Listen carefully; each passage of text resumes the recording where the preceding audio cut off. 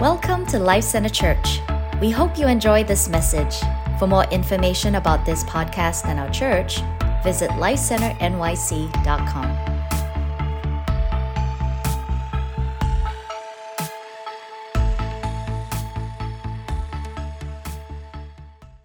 Bless the Lord. So good to be here today with you guys. Resurrection Sunday.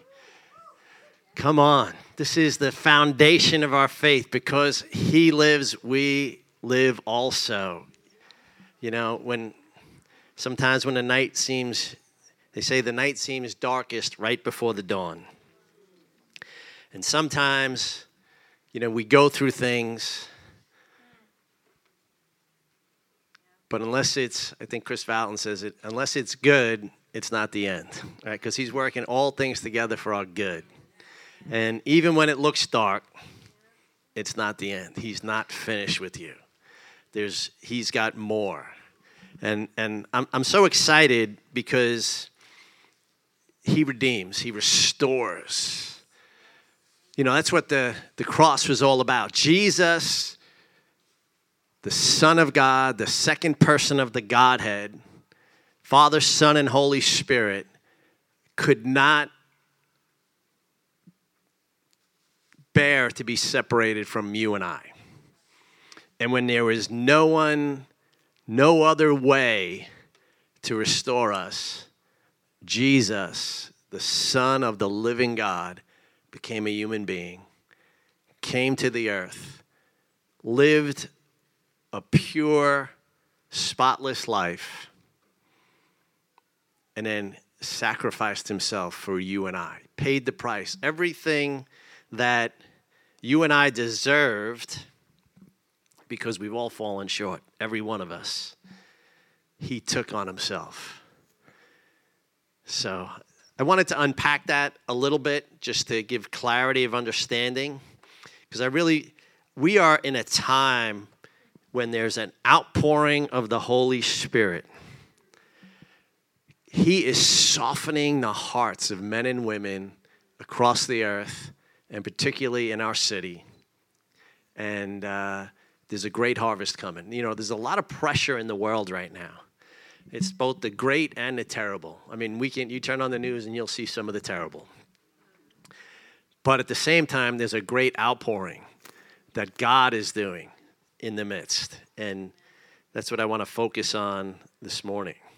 Turn with me to Romans chapter 5. I'm going to be reading starting at verse 6. I want to read from the New Living Translation this morning.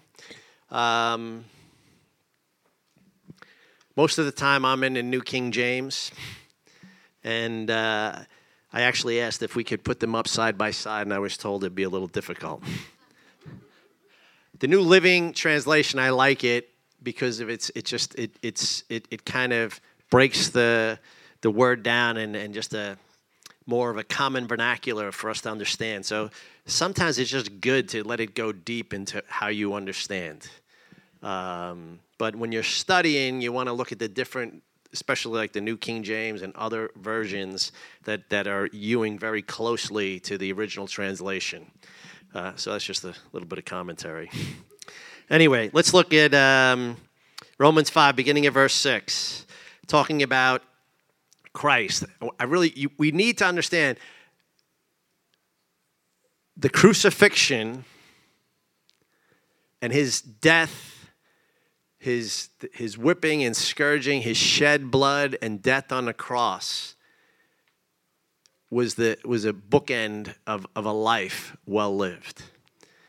And because God Himself took on flesh and humbled Himself, and he died, it says, the Scripture says that God highly exalted Him. See, the path to greatness is humility. We don't talk about it enough in the church, but if you want to go high, you have to go low. If you want to be great, you have to serve willingly. And that's what Jesus did. I want to unpack this a little bit. You see, Romans 5:6, it says that when we were utterly helpless, Christ came at just the right time and he died for you and I, sinners. Most people would not be willing to die for an upright person, though someone might perhaps be willing to die for a person who's especially good.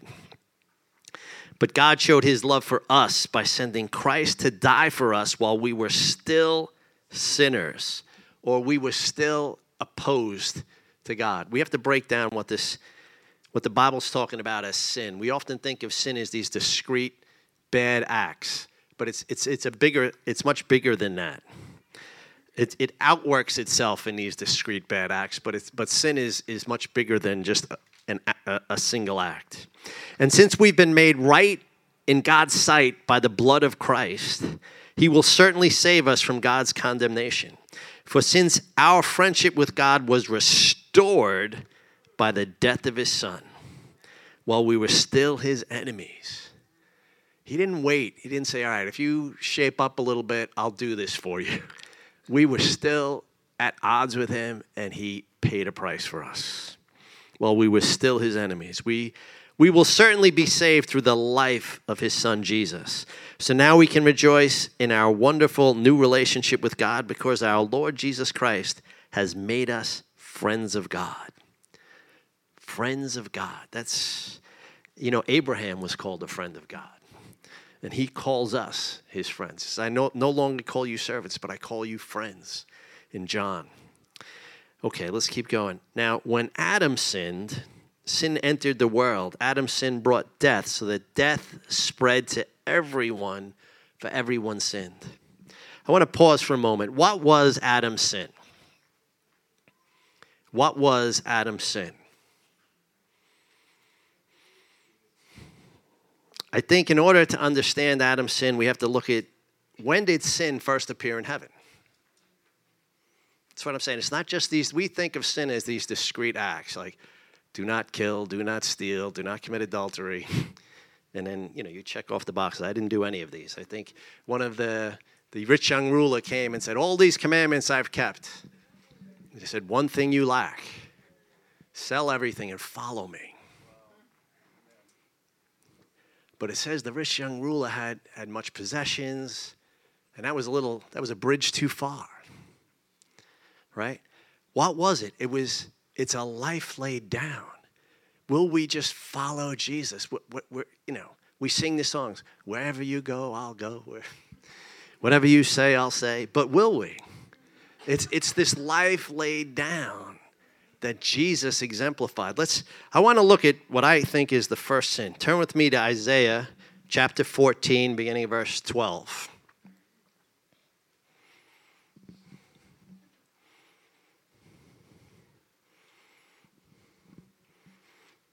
Isaiah 14, beginning of verse 12. How you are fallen from heaven, O Lucifer, son of the morning. How you are cut down to the ground, you who weaken the nations. For you have said in your heart, I will ascend into heaven. I will exalt my throne above the stars of God. I will also sit on the mount of the congregation on the farthest sides of the north. I will ascend above the heights of the clouds. I will be like the Most High. The Bible says that Lucifer was one of the most beautiful angels in heaven. He was perfect in his creation, the Bible said. He had musical instruments built into his very being. And he led worship in heaven. But it says that his own beauty corrupted him, and he started thinking more highly of himself than he should have. And all of a sudden, he desired to be, I will be like the Most High. And as a result, we read in the book of Revelation, he was thrown out of heaven. Now, let's turn to Genesis chapter 3. How does this impact Adam? What was Adam's sin? Turn with me, Genesis 3, beginning at verse 1.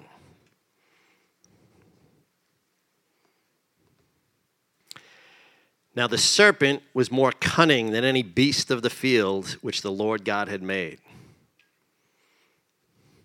And I just Googled the definition of cunning. It says having or showing skill in achieving one's ends by deceit or evasion. The serpent was more cunning than any beast of the field, which the Lord God had made. And he said to the woman, has God indeed said, you shall not eat of every tree of the garden? It's not quite what God said, but he's pushing the borders. And the woman goes to correct him, says, oh, no, we may eat of the fruit of the trees of the garden, but of the fruit of the tree which is in the middle of the garden, God said, you shall not eat it. And then she added, nor shall you touch it. It's not what God said, but she probably heard the report from Adam, and this is what happens when you play telephone.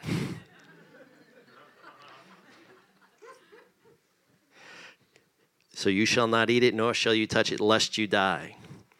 Verse 4, then the serpent said to the woman, you will not surely die. Complete contradiction to what God said.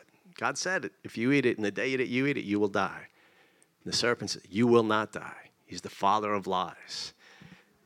Immediately, he's sowing doubt. Do you really believe the word of God? Does that happen today? Do you believe that stuff?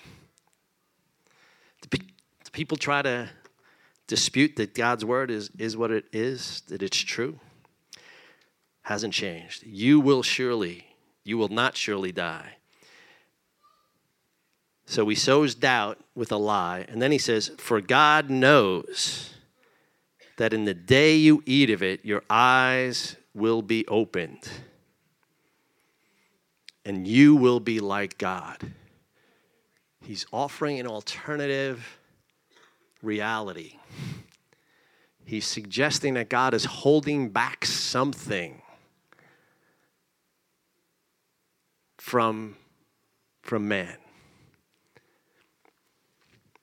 And he tempts her with the same desire that was where? In him. He wanted to be, right? We just read it in Isaiah. I will exalt myself above the mountains. I will,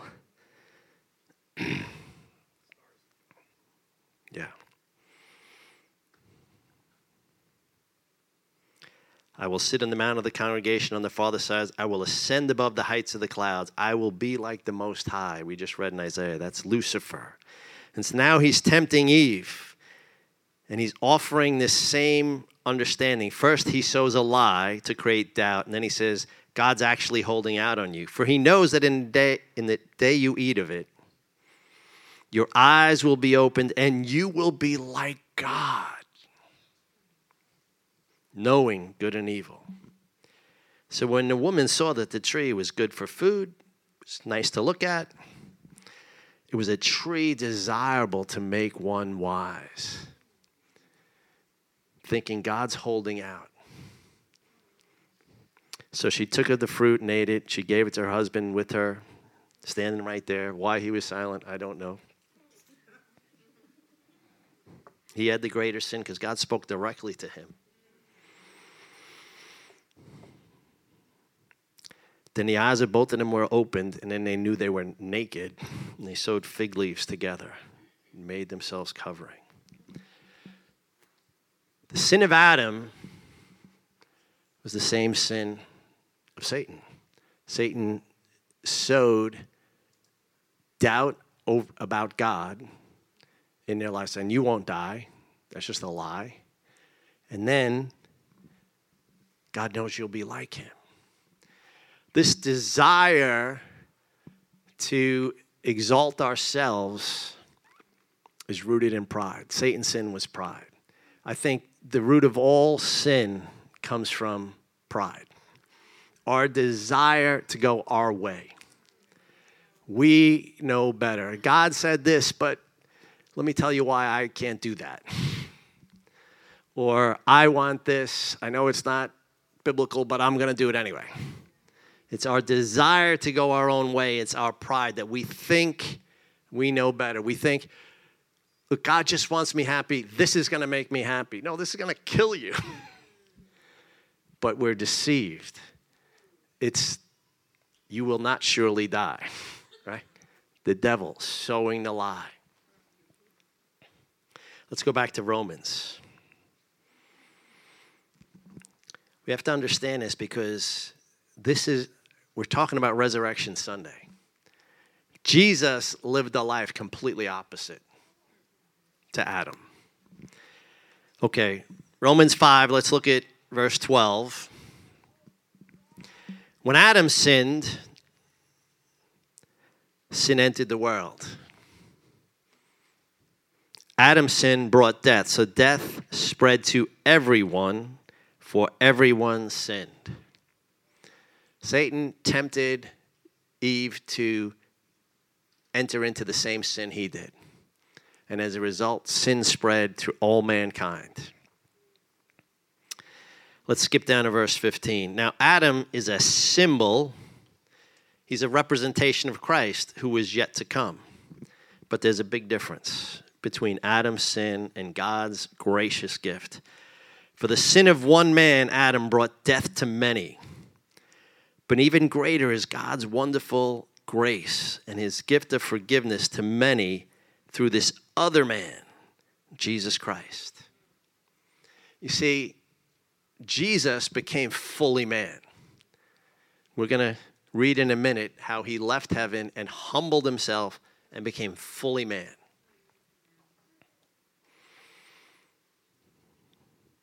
And the result of God's gracious gift is very different from the result of this one man's sin.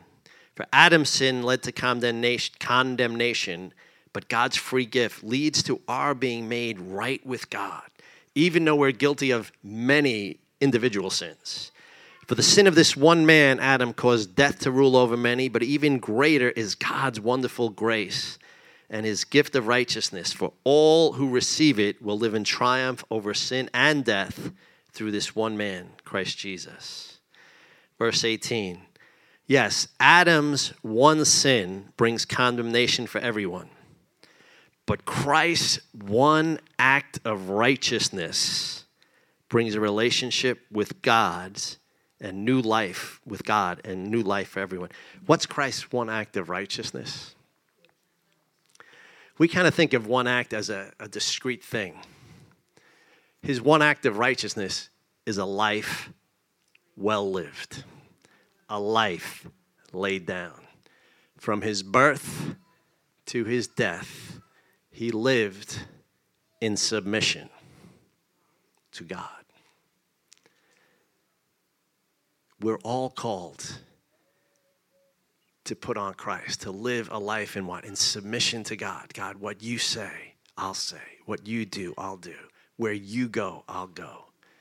It's laying down our rights, our desire to go our way. This will make me happy. This is what I want. There's no I in it. This is, God, I'm surrendered. I'm surrendered. Whatever you want, I want to lay my life down. This was Christ's one act of righteousness. And this one act of righteousness, this life lived, brings a right relationship with God and a new life for everyone. Verse 19, because one person disobeyed God, many became sinners. But because one other person obeyed God, many will be made righteous. This is good news. Come on. Turn with me to Philippians chapter 2. The humility of Jesus. When there was no intercessor, no one to stand in the gap, his own arm brought forth salvation. Philippians 2, beginning of verse 5. It says, you must have the same attitude that Christ Jesus had. Okay, I want everybody to repeat after me. I must have the same attitude that Christ Jesus had. One more time. I must have the same attitude that Christ Jesus had. Okay, let's look at it. What was that attitude? Though he was God, he did not think equality with God was something to cling to. Whoa, let's hold on a minute. What was the first sin? What did Lucifer say? I will be like the Most High. What was the temptation that Eve heard that, oh, this will make me wise? I will be like God. God knows in the day you eat of it, you will be like God. The temptation to be like God. Yet Jesus, though he was God, did not think equality with God was something that he should cling to. How many of us, I know my rights.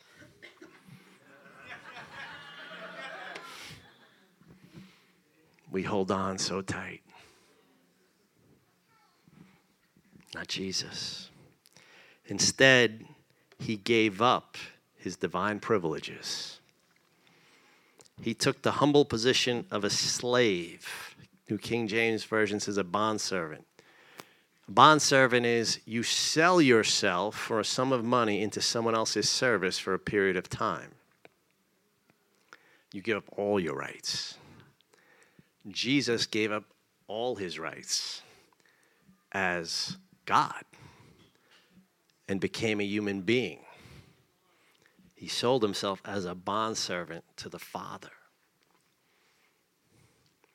And he was born as a human being. And when he appeared in human form, he humbled himself in obedience to God. And he died a criminal's death on the cross. Who were the two guys that were next to Jesus sharing a cross? Thieves.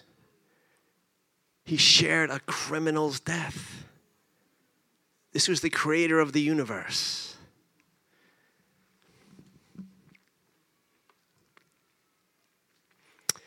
Therefore, everybody say, therefore, God elevated him to the place of highest honor and gave him the name above all other names, that at the name of Jesus, every knee should bow in heaven and on earth and even under the earth, and every tongue declare that Jesus Christ is Lord to the glory of the Father.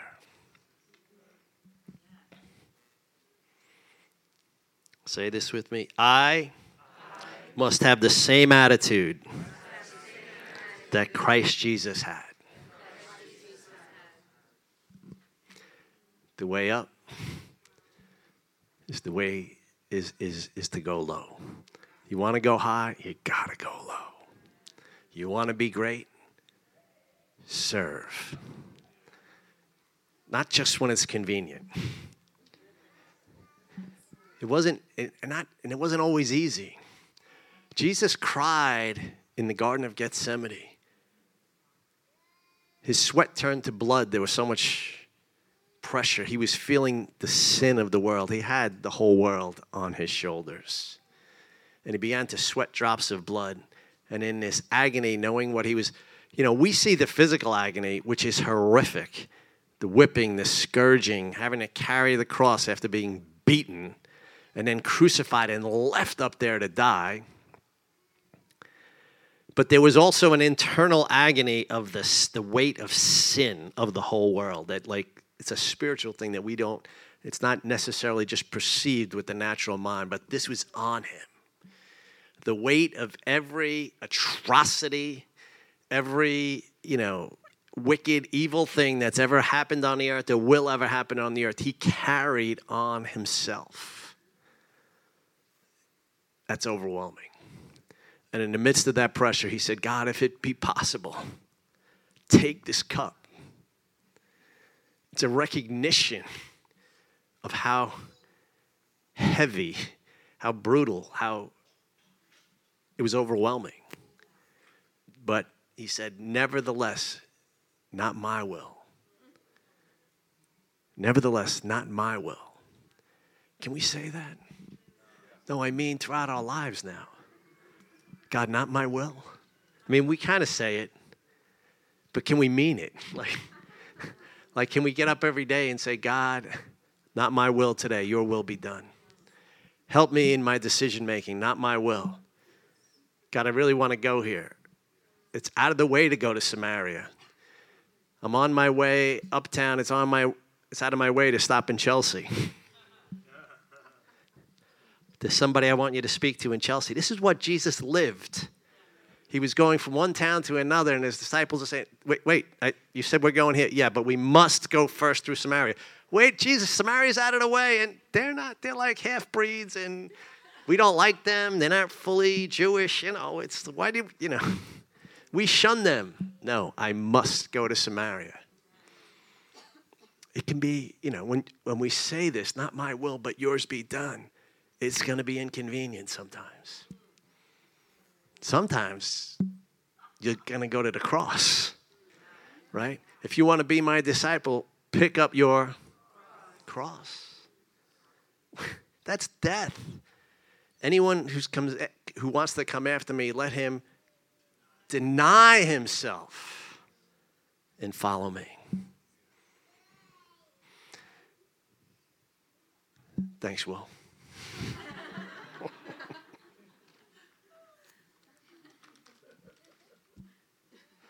It's good to have your own cheering gallery in the back.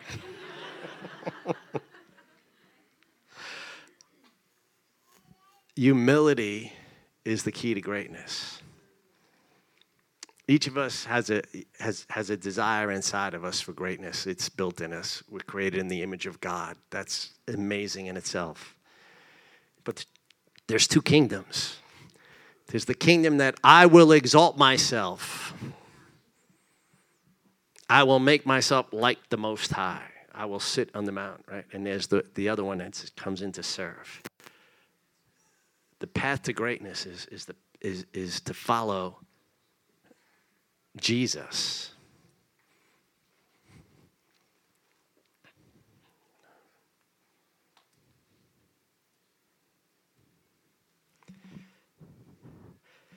Andrew Murray said,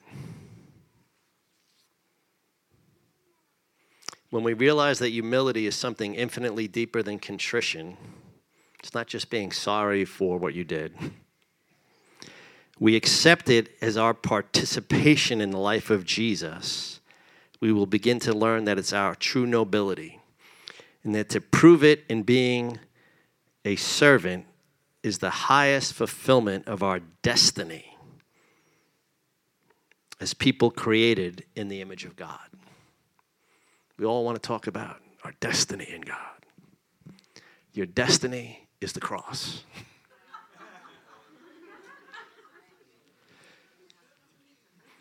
Embrace it, and he will highly exalt you.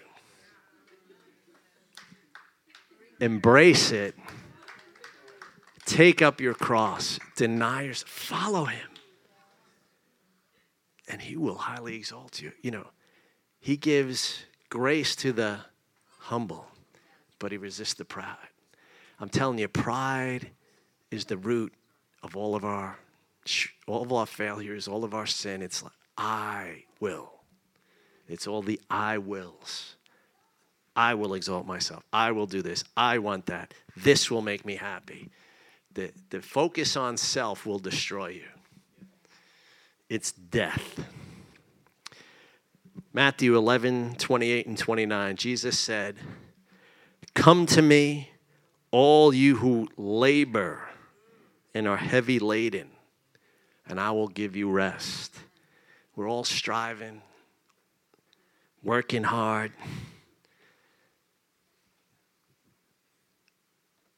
But where's it getting you?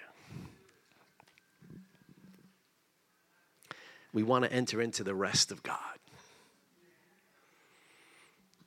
How many want to just have peace? How many don't want to wake up in the morning with that anxiety? That pit that, I got to go to work. I didn't do this or that, or the boss is going to be mad, or my husband, my wife. It's like, let's walk in the peace of God. Jesus said, verse 29, take my yoke upon you and learn from me. The yoke, it's not an egg yolk. It's the thing that tethered together, put together two oxen to plow whatever they used to plow behind them, right? They were yoked together so that they would work together.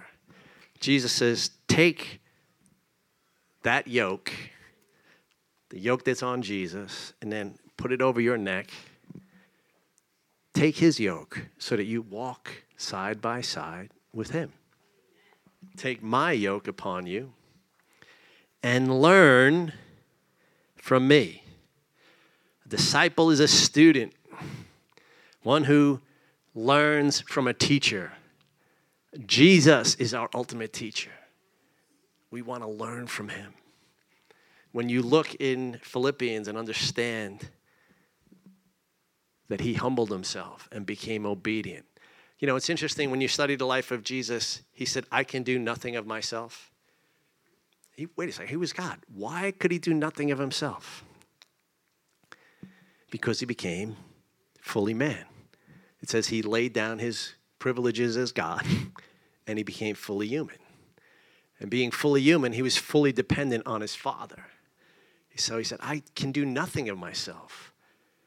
I can only do what I see my Father doing. I only actually say what I hear my Father saying. He lived in this place of dependence on the Father. In this life, we value our independence. I'm going to do this on my own. It's up to me. I remember having conversations with people where I would work and I share my testimony a little bit with them. And it was like, I just believe in myself. I'd hear these kind of things. I'm going to make it happen. It must be nice to have that kind of faith, but I know I have to, whatever is going to be, I'm going to make it happen. I just feel bad for them. It's deception. A life of dependence is a life set free. A life of dependence on God is to walk in freedom.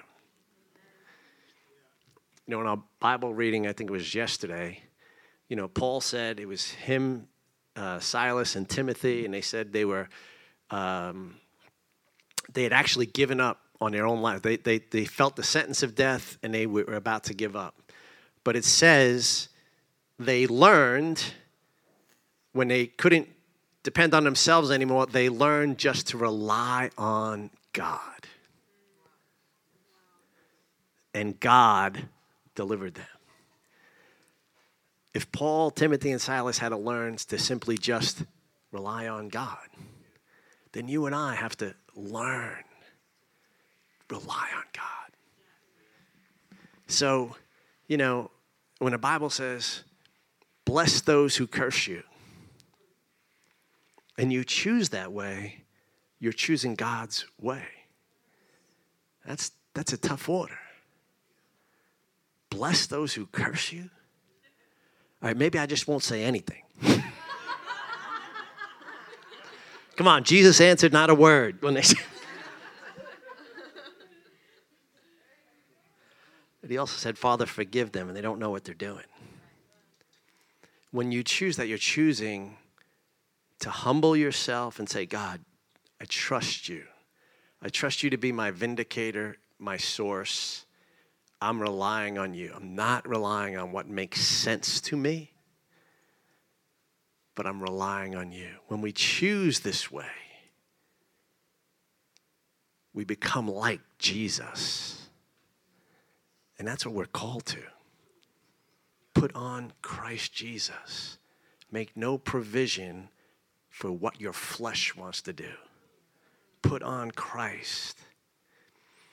And I'm telling you, when we do this, you become Christ-like. And as you become Christ-like, your prayers get much more easily answered because it comes from the place of the heart of God and not out of our selfish desires. I mean, James says, you know, why are your prayers not answered? Because sometimes we ask amiss because we want to consume it on our own fleshly desires.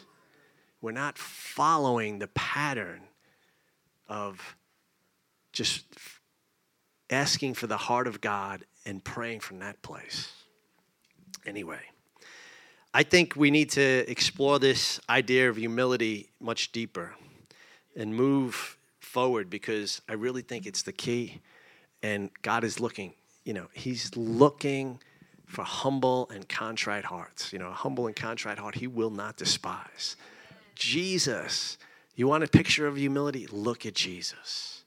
Though he was God, he thought equality with God was not something to be grasped after or sought or trying to hold on to. Just the opposite of Lucifer, just the opposite of Adam's sin. And he lived a life. His one act of righteousness was his life.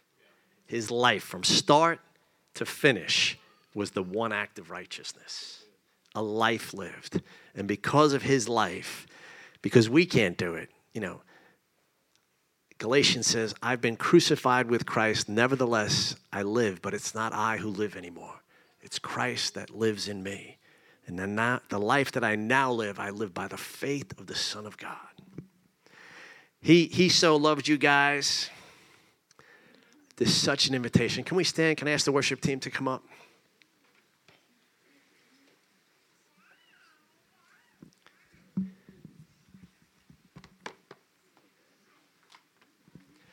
He so loves each and every one of you. He couldn't spend eternity without us. We sing the songs, but there's real theology in it.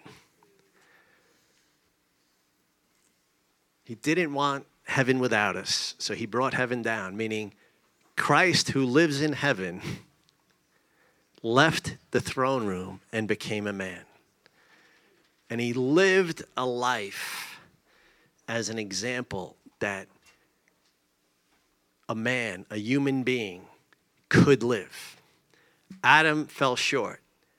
Christ is the second Adam, the second man incarnate by God alone. Christ was not a descendant of Adam.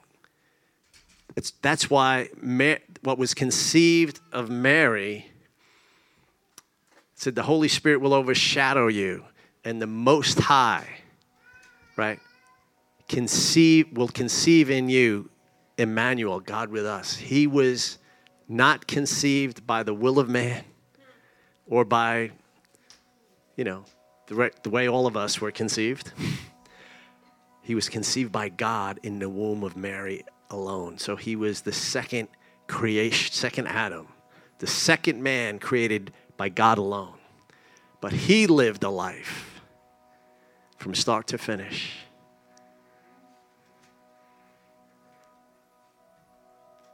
that was fully submitted, fully surrendered. And that's what he's asking us. Will we fully surrender? You want freedom from fear, freedom from worry? Surrender. You want to know your salvation is assured in heaven? Surrender to Jesus. Thank you, Lord. If there's anyone here today, I started at the beginning, I just felt overwhelmed with the Emmaus Road story of the two disciples trying to figure out what is this all about. We saw him crucified. Some women in our company said they've seen him alive. We don't understand what's happening. God is speaking to you. Don't be slow of heart to believe, because Jesus made a way for you. And if there's anyone here that you haven't received Christ as Savior, or you just need to surrender. There's been areas of your life like, okay, I'm with you, Jesus, but there's certain areas I'm holding back. He doesn't want you to hold back anything. He just wants you to lay it all at his feet. Be a follower. Don't tell Jesus, Jesus, this is what I'm doing. God, bless this. This is a good idea. This is scriptural. I think you're going to like this. Would you bless it? That's not a follower. That's leading and asking God's blessing on what you're doing. Say, God, I want to follow you. You lead, I'll follow. Holy Spirit, just come.